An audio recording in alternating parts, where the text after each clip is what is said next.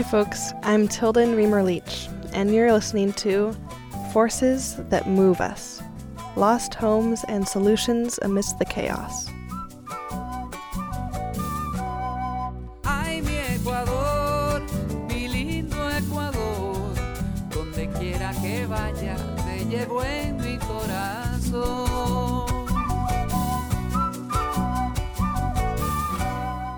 In the past few episodes, we heard stories of the devastating effects of the 2016 earthquake on the lives of Ecuadorians, and how both the Ecuadorian government and local citizens came up with a wide variety of solutions.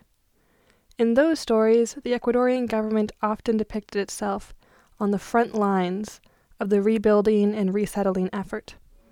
But what happens when the government itself is the cause of the displacement?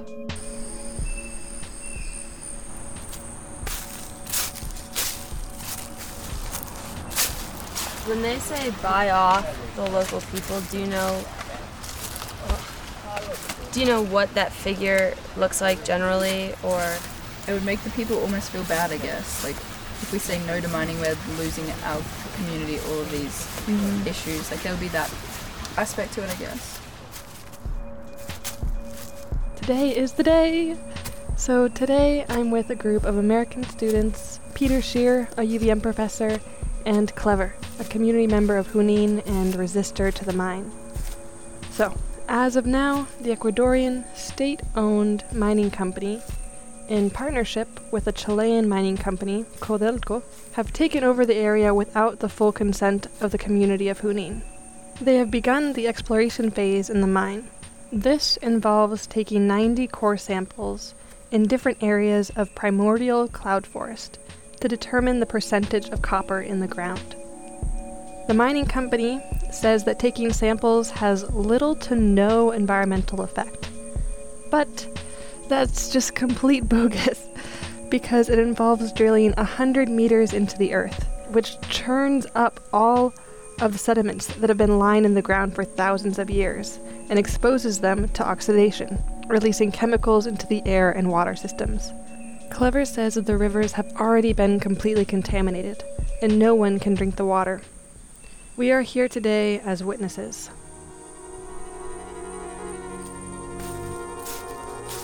So then would they have to, like, build massively larger roads if they were going to actually open the mine? Wouldn't they have to put some massive amount of infrastructure into here? Yeah, absolutely.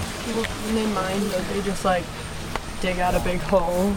Yeah, but all the roads around here are literally just like thin dirt roads. If you're going to get like any amount of product in and out. That's a great question. I'm not sure.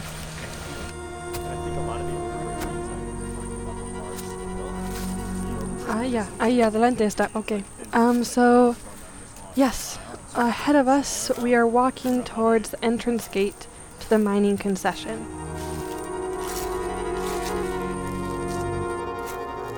There's basically a wooden fence, sort of looks like a picket fence that you'd see in someone's lawn in the States back in the 50s, but a little bit taller. It sort of looks like it's been hastily constructed to block off this one-lane dirt road that we've been walking down in the middle of the jungle. And there's a loose chain and lock securing the gate closed. It's interesting because Peter just told us that the exploration phase drilling has been going on in land owned by the Junín community, actually. So the miners don't have legal right to be here. Yet here they are. And it turns out that they just built this fence last week. Can you believe that? And now they make everyone who wants to enter sign in with their passport and personal information. It's basically a scare tactic, designed to intimidate people like us from going in and seeing what they've done. Eso es lo que no les gusta, Everyone chuckles to themselves as we pass around the sign-in sheet and write down funny fake names. It feels like a small way we can take back some minuscule amount of power and agency.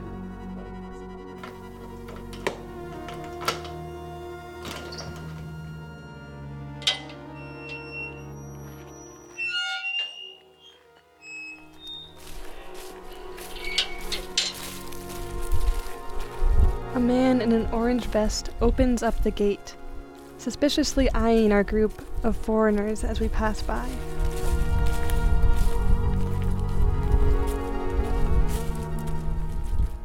In recent years, a lot of research has proven that development-induced displacement has produced a larger number of displaced people than conflict-induced displacement. Yet, the millions forcibly removed by the buildings of dams, roads, mines, etc., find themselves left out of the conversation regarding refugee protections. And a key challenge is the fact that displacement due to development is largely justified along nationalists or economic lines, in a way that for the most part can't be done in conflict situations.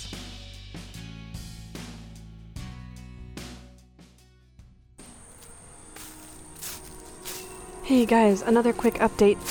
It seems there are 2 men in orange vests who work for the mine who are following us around as we're trekking down this steep jungle path. It's another scare tactic for sure.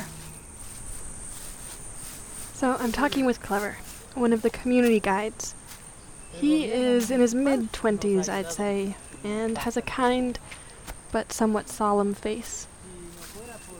I'm following him down a very narrow and steep and muddy path, trying to make our way to see a waterfall that has been contaminated. And I'm simultaneously trying to take pictures, ask him questions with my recording equipment, make field notes, and carry this huge pack on my back, and trying to hold on to random branches so I don't slip down the muddy path when all of a sudden... Are you okay? La mano. Todo está bien. Be careful. Yeah, I'm okay. Es que no puedes tener con la... Es que ya con todo esto. All the way down that, so just... Yeah, go slow. Yep, that's me falling down. I managed to get my whole butt all covered in mud. It was a great little moment there. Man, journalists really don't talk about how crazy and clumsy you can feel trying to collect field research and interviews. That day, I felt like I had to capture every second of every experience, since I never knew what little bit of audio I would end up needing. This reminded me of a conversation I had with 3 current and former University of Virginia students who received a Peace Prize from their university to help develop economic alternatives to the mine in Junín. They have been living in the community for 6 months.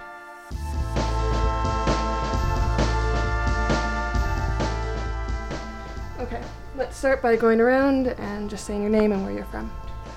Hello, my name is Emma Carnes, and I'm from Ithaca, New York. My name is India Brahm, and I'm from Alexandria, Virginia. My name is Patrick Robinson, and I'm from Fairfax, Virginia. As I stumbled clumsily through the mine, I thought to myself, I'm doing the exact same thing countless journalists have done before me. What good will my reporting do? Especially when the mine is already in its exploratory phase. And it just seems almost cruel to ask the Junín locals to repeat their lived experiences over and over again, reliving glory moments that were short-lived, and the growing sense of hopelessness. As everyone knows, is a certain kind of extractivism that has to do with natural resources, but what a lot of people aren't so familiar with is another kind of epistemological extractivism. There are so many researchers from all over the world, European countries, France, Germany, the US, come there every year with the sole goal of sort of extracting knowledge and information. And in most cases, that information and that knowledge only serves their own interests. They may get an A on a term paper or have something published, but in most cases, the benefits of that, epistemological extractivism doesn't reach back to the community itself, right? I think thinking about the role of not only the researcher, but of a foreigner coming into these circumstances, I think there's a really big opportunity not only to show solidarity, that the people who have been fighting this fight for the past 20 years though it's their immediate experience, they're not alone in that. There are people throughout the world that care, that are interested, that have similar points of views, and that are working to leverage their resources and their network to be supportive in whatever way could be helpful to the community. So I think those kind of journalistic and academic endeavors oftentimes open the doors for the kind of activism that the community actually wants and needs. Patrick and India have a point. No matter how you spin it, it's true. In some ways, I'm just a miner of knowledge. But this isn't just about me. I'm hoping that the Spanish version of this podcast, called Lo que nos mueve, will at least be able to make it on radio stations across Ecuador and into the community of Junín, where the residents themselves will be able to hear their story told by them. With these discomforts in my heart, my mind refocused on Clever. Since the resistance to the mine started 25 years ago, I realized Clever must have been a little boy when this whole thing got started. I wondered what he thought about this whole conflict when he was a little kid. ¿Tú qué pensaba en esa edad? En esa edad, como yo era un niño, que tenía como unos 8 años. At that age? Well, I was just a child. How old was I? 5, maybe 8 years old. Back then I thought about what most kids think about. Studying, eating, playing in the woods. I played all the time. But over time I grew up and I discovered the reality of the situation, the damage that the mine would cause. Clever is one of 5 families in Junín that still remain strongly opposed to the mine. That's 5 families, 15 people, when it used to be hundreds. I wondered, what has kept this resistance alive? You know, what makes Clever keep fighting? ¿Y tú por qué estás en la lucha hoy? Por los derechos. Yeah. Por los derechos de las personas, por los derechos de nosotros, los derechos de la libertad. I fight for our rights. I fight for our rights to be free, for our rights to live without pollution, water contamination, land contamination. We have the right to live freely. They say Ecuador is a free and democratic country, but what freedom does the government give us? They say we are free, but this isn't freedom. It encloses us in a fear of contamination. Una minería, toda la gente piensa que la minería es desarrollo. La minería es desarrollo, sí, pero para las grandes empresas. Many people think that mining is development. Mining is development, yes, but only for the big mining companies, not for the community. The community will be left in shambles once the mine leaves. This, where we are standing right now, this is going to be left in rubbles. Not now, not yet, but in our future, for our future children, future grandchildren.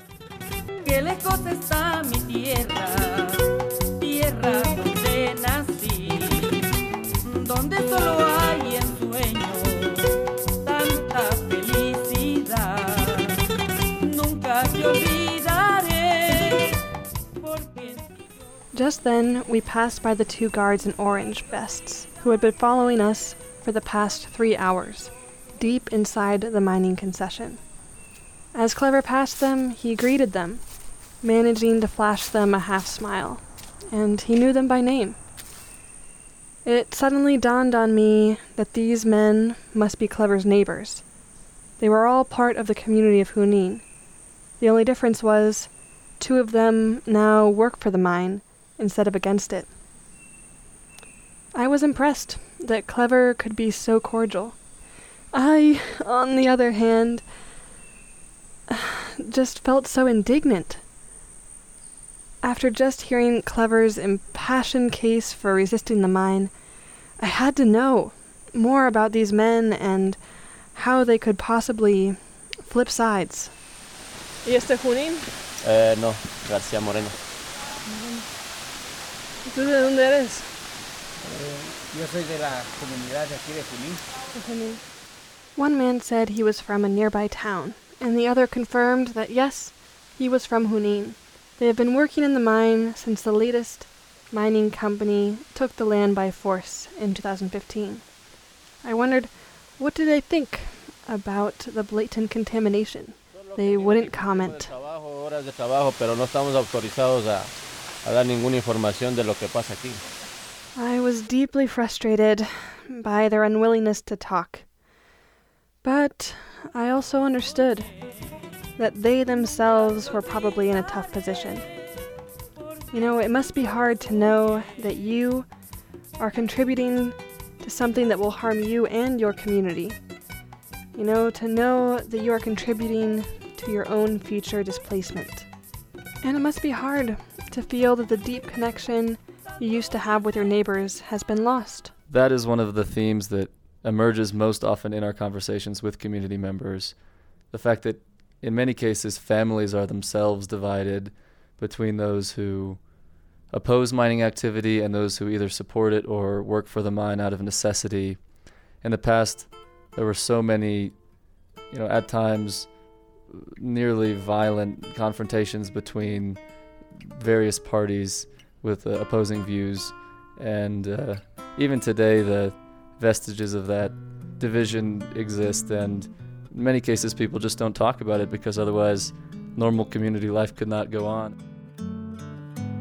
Otra noche de insomnio en mi soledad. There are countless social struggles around the world where people's collective identities are formed in connection to place. That doesn't mean that a place or a piece of land has to have a fixed identity. Rather, the concept of a place and how people perceive and relate to it is constantly being reshaped by the counter forces of global imagination and local realities. So, for example, the arrival of the mining companies brought with them conflicting viewpoints and values of how the campesinos should be living their lives.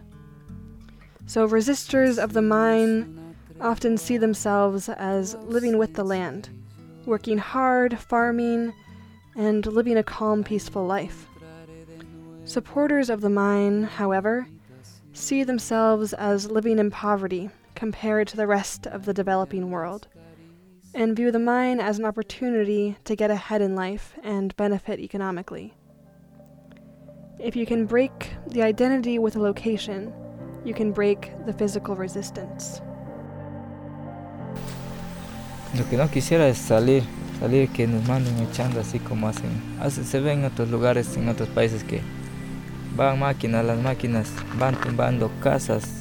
What I don't want to do is leave having them throw us out here like I've seen them do in other countries. I've seen pictures of machines going in and knocking down houses, and the people have to flee. It's not right. People cling to mining. They think that mining is living well, but mining isn't living well, it is destruction. Let's hope that everything goes well, that everything keeps marching forward. Otherwise, everything will hold together until everything falls apart. Since that first environmental impact study in the 1990s, subsequent companies have found 5 times the amount of copper in the area, which would dramatically increase the size of the proposed mining concession, creating untold numbers of people displaced. The truth is, we still don't know how many people might have to relocate, which of course adds to increasing anxiety in the community. I also just wanted to bring up, since I know that you're interested primarily in displacement, I recently read a book by Rob Nixon titled Slow Violence and the Environmentalism of the Poor. And he writes about a concept that he terms displacement in place that I think is very relevant here, is the situation where people, though they may not have been evicted from their homes and may be occupying the same physical space, no longer recognize the world around them because it's become so different. The social world is different. Values, ideas about work, about nature, and about one's place in the world have all changed to such an extent that your own home community is totally unrecognizable. And in the cases of these people who have occupied the land for generations and whose traditional lifeways are being invalidated and made less and less viable as time goes on, displacement in place is a very real reality where their local environment is being stripped of the very characteristics that once made it habitable and that once drew their ancestors there. So, I don't know, it's just a different kind of displacement, not a physical one, more of like a cultural and social one.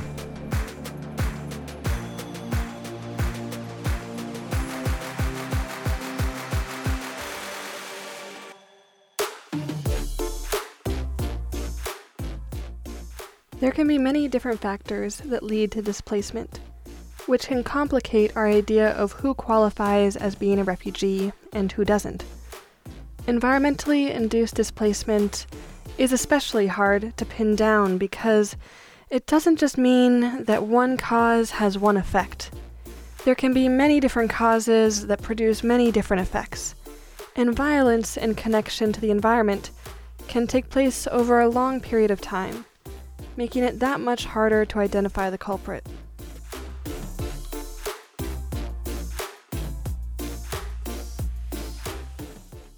Despite these dim prospects, there are many people who are investing in creating interesting alternatives to the open pit mine in Junín.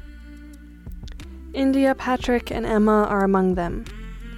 They came to Junín with the intention of furthering several initiatives that various community members have previously established. They are supporting a water quality monitoring initiative, providing technical instruments, increasing water testing locations, and the number of tests conducted per month in the mining concession. They also are supporting the Ecos Cabañas, an eco-friendly hotel which offers tours of the proposed mining area, and supporting other small-scale economic alternatives to mining that have popped up in the area. I do think it's important that when we think about alternatives to mine work, it's important that we understand we're evaluating success with a very different set of criteria. For example, the mining company evaluating the profitability of copper mining has a whole set of metrics that don't necessarily apply to these alternatives. Number of people employed, that's important, that's one, but it's not the whole story. Profitability, that's one, it's important, but it's not the whole story. And so I think when you think about alternative economic opportunities, it's really important not to look for the same metrics of success. You know, you're evaluating things in a very different context. Like you said, context is incredibly important. And so success could be political, certainly could be economic, it could be spiritual. You know, this is a point of spiritual resilience.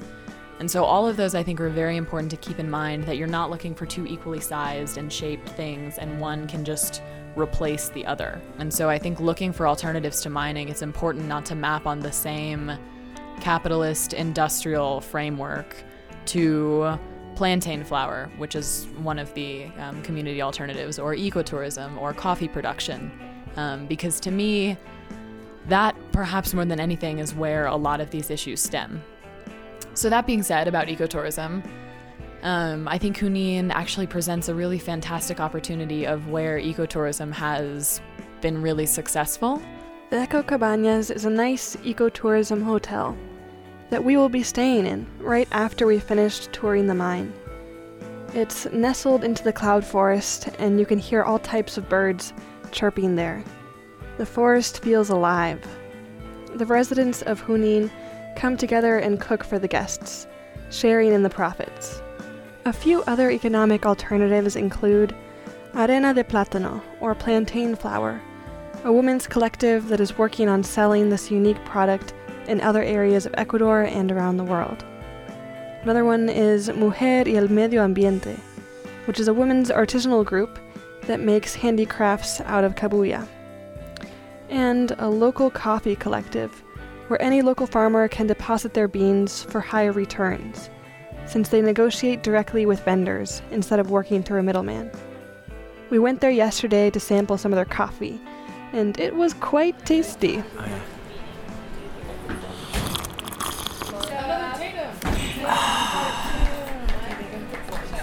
Yeah, these are all great opportunities that, again, can't match the mining company in terms of scale or perhaps even daily wages, but present an alternate vision of development for the region, which is far more based on, you know, in the view of local activists, Summa Causa or Buen Vivir, which emphasizes, you know, environmental preservation and regeneration, satisfaction of basic needs, territorial autonomy for local people, and a number of other commendable characteristics, but not necessarily a kind of utility maximizing capitalism that aims at ever increasing degrees of consumption.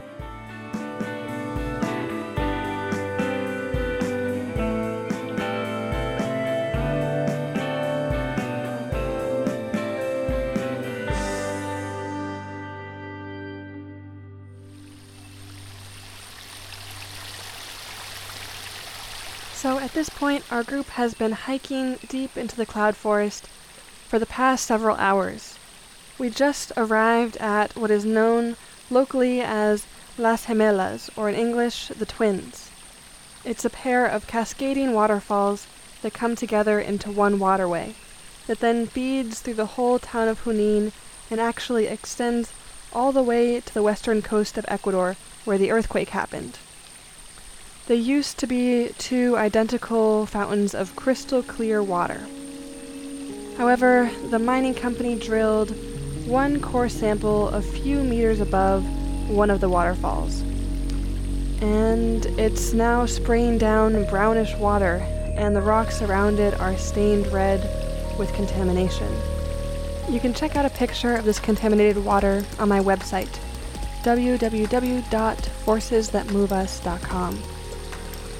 There are 90 of these core samples all across the mining concession.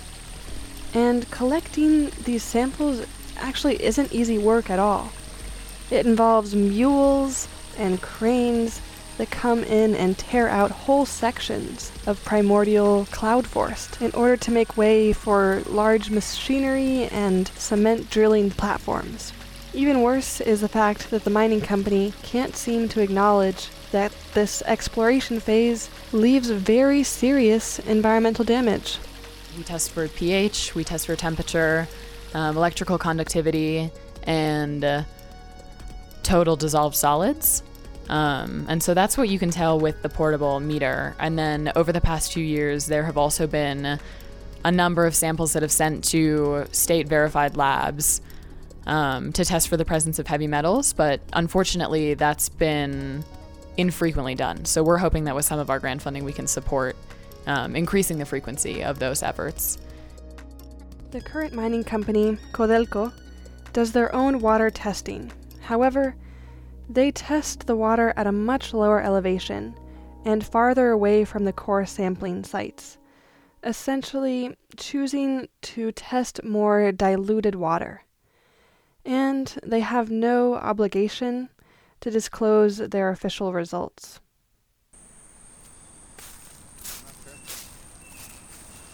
And I think a lot of the overburden is As we slowly hiked back out of the mine, saying goodbye finally to our friends in orange vests, I passed by an overlook.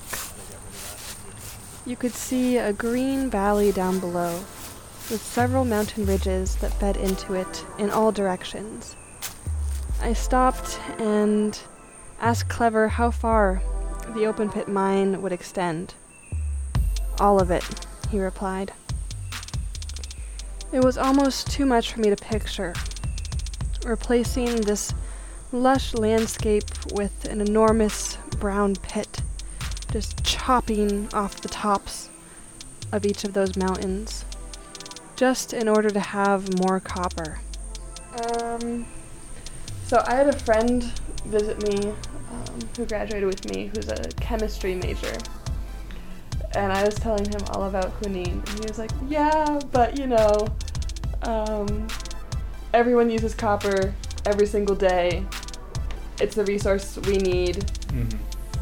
And when it's the resource we need to build technologies that could, you know, potentially help people in millions of ways in the future, you know, so I think that's a really hard question to kind of grapple with between, you know, everyone's need for copper and this mine going to be affecting the environment. What do you guys think is the balance, or how should we grapple with that reality? I think first and foremost, it's really important to consider and perhaps even meditate on the meaning of the word need and how it's invoked in certain contexts. For example, coming to INTAG, talking with the people and seeing the degradation, you really get a sense of the need for water. You know, that is something that cannot be replaced, it cannot be substituted. It is what it is. And when it's been destroyed, when it's been degraded, there is no alternative. You know, copper does not replace the ability of water to sustain and to nourish life. You obviously have one group that experiences the localized harmful effects of mining, who often have been left out of the process of deciding whether or not this mine should be implemented, whether or not this mining should take place. And then you have the consumers, who oftentimes are located far away from the mining, from this slow violence, from the displacement in place, to whom it's a lot easier to conceptualize, both on the level of an abstract humanity, of future generations, the need for a certain material. And so I think for that reason, it's incredibly important that the local communities who are particularly affected, oftentimes negatively, really have the option to voice their own desires and their own equity, their own stake in the matter, and that their voices aren't overruled or discounted in some utilitarian scheme. Yeah, you know, it's funny because in one way, I very much agree with your friend, the chemistry major. You know, he says, as long as we continue to consume copper and we have what we perceive as a need for copper, then this kind of environmental degradation is inevitable.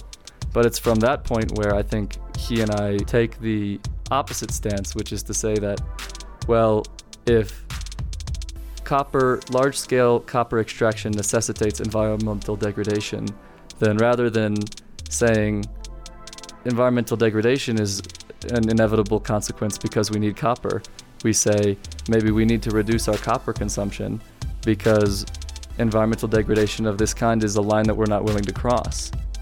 Another question that had been itching at me since we left the mine was, what can we do as global citizens about issues like this that are happening all around the world? We can say, oh, too bad for the people and animals and plants in these places all we want, but it's not going to mean anything until we put our money where our mouth is and actually change what we're doing. Because the fact of the matter is, per capita consumption in the US is light years higher than it is anywhere else in the world, you know? I mean, the copper that is extracted here, a large percentage of it is likely to go into the very electronics and other kinds of materials that we ourselves consume.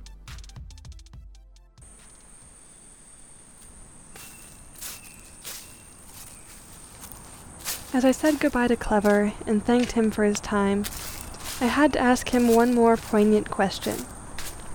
What was the meaning of all of this? You know, of life? Porque si no sabes vivir, si no has vivido, no sabes vivir. Tienes que saber sufrir, saber gozar. I think if you haven't suffered, you haven't lived. You have to know what suffering is to know what living fully and joyfully is. Because, well, if you've always just taken and enjoyed life without reflecting, then one day something bad will happen and it will become a crisis. You have to know how to follow the waves and let them hit. You have to know how to suffer in order to know how to live. Or am I wrong? Oh, no, estoy mal. No, yo creo que tú, ya, estás correcto. Clever was right. There was something to it. He reminded me that the poverty of a broken spirit can be much worse than the poverty of income alone, and that the human spirit has an extraordinary power to withstand almost anything. Clever's words also speak to the power of serving your community, of living a life of purpose and keeping the flame of hope alive. While I was producing this episode in early 2020, almost a year since I visited the mine, I called up Peter Scheer to ask him for an update on the developments in the mining concession.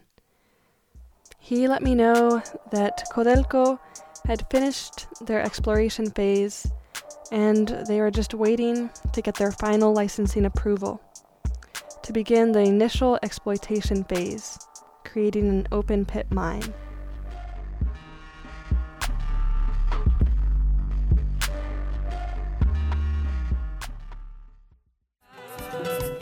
La bella tierra en que nací es mi felicidad. La bella tierra en que nací es mi felicidad.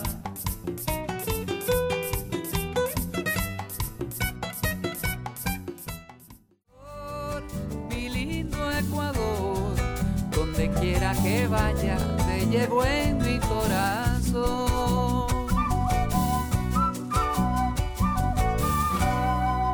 If you would like more information and photos from the stories on this podcast, please go to www.forcesthatmoveus.com. If you would like to listen to a Spanish version of this podcast, please search Lo que nos mueve on iTunes, or by going to our website.